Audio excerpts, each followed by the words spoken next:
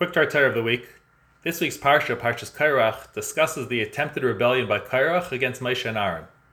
The Medrash says that Korach came and asked Moshe, does a four-corner garment that is completely blue require tzitzis with tchelah strings? And Moshe said yes. Does a house filled with svarim need a mezuzah? And Moshe replies yes.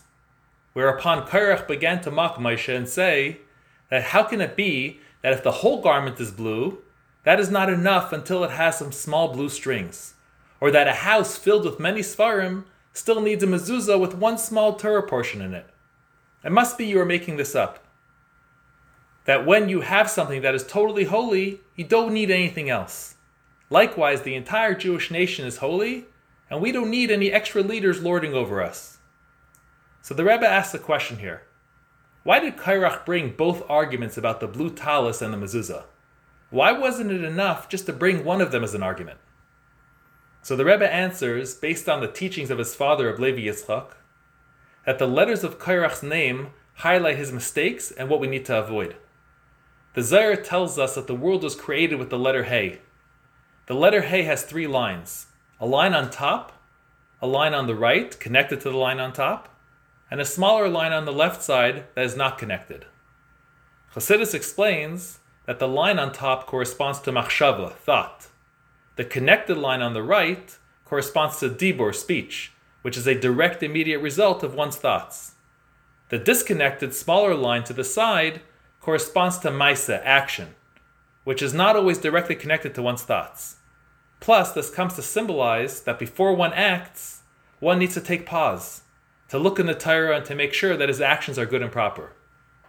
The letters of Korach's name, Kuf, Resh, and Ches, are all distortions or variations of the letter Hey. The letter Kuf is like the letter Hey, except that the line on the left is longer and goes down. This represents a person who improperly adds to the Torah. The Resh is missing the line on the left altogether, which corresponds to a person who takes away from the Torah. And the Ches has the line on the left connected to the top, corresponding to a person who rushes things and does not wait to make sure it's correct. These were the mistakes of Korach.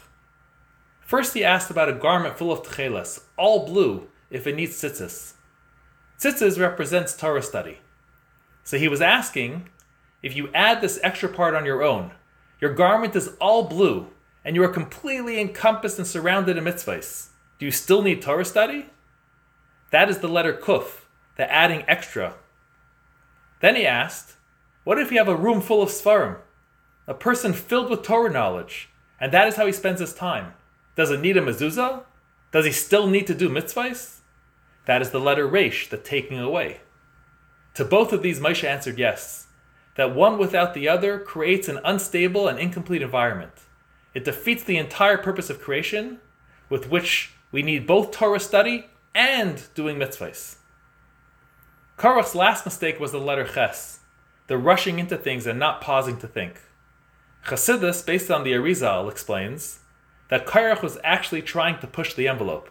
He was trying to get Mashiach to come early and to usher in the time when the Leviim will do the work of the Kahanim. He thought he could push this agenda to hasten the coming of Mashiach.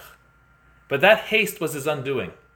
There is a systematic progression in place, and we cannot just skip over the fundamentals to get to the end result.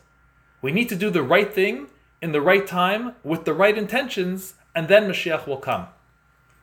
The takeaway for us is just that. Sometimes we think that we are busy with mitzvahs and we don't have time to learn Torah. Or that we learn so much Torah that we don't have time to do chesed projects or the like. Comes along Parshas Korach to teach us that we need to do both.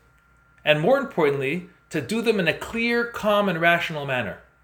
And by doing so, only then will we be able to hasten the coming of Mashiach speedily. Amen. Have a good Shabbos.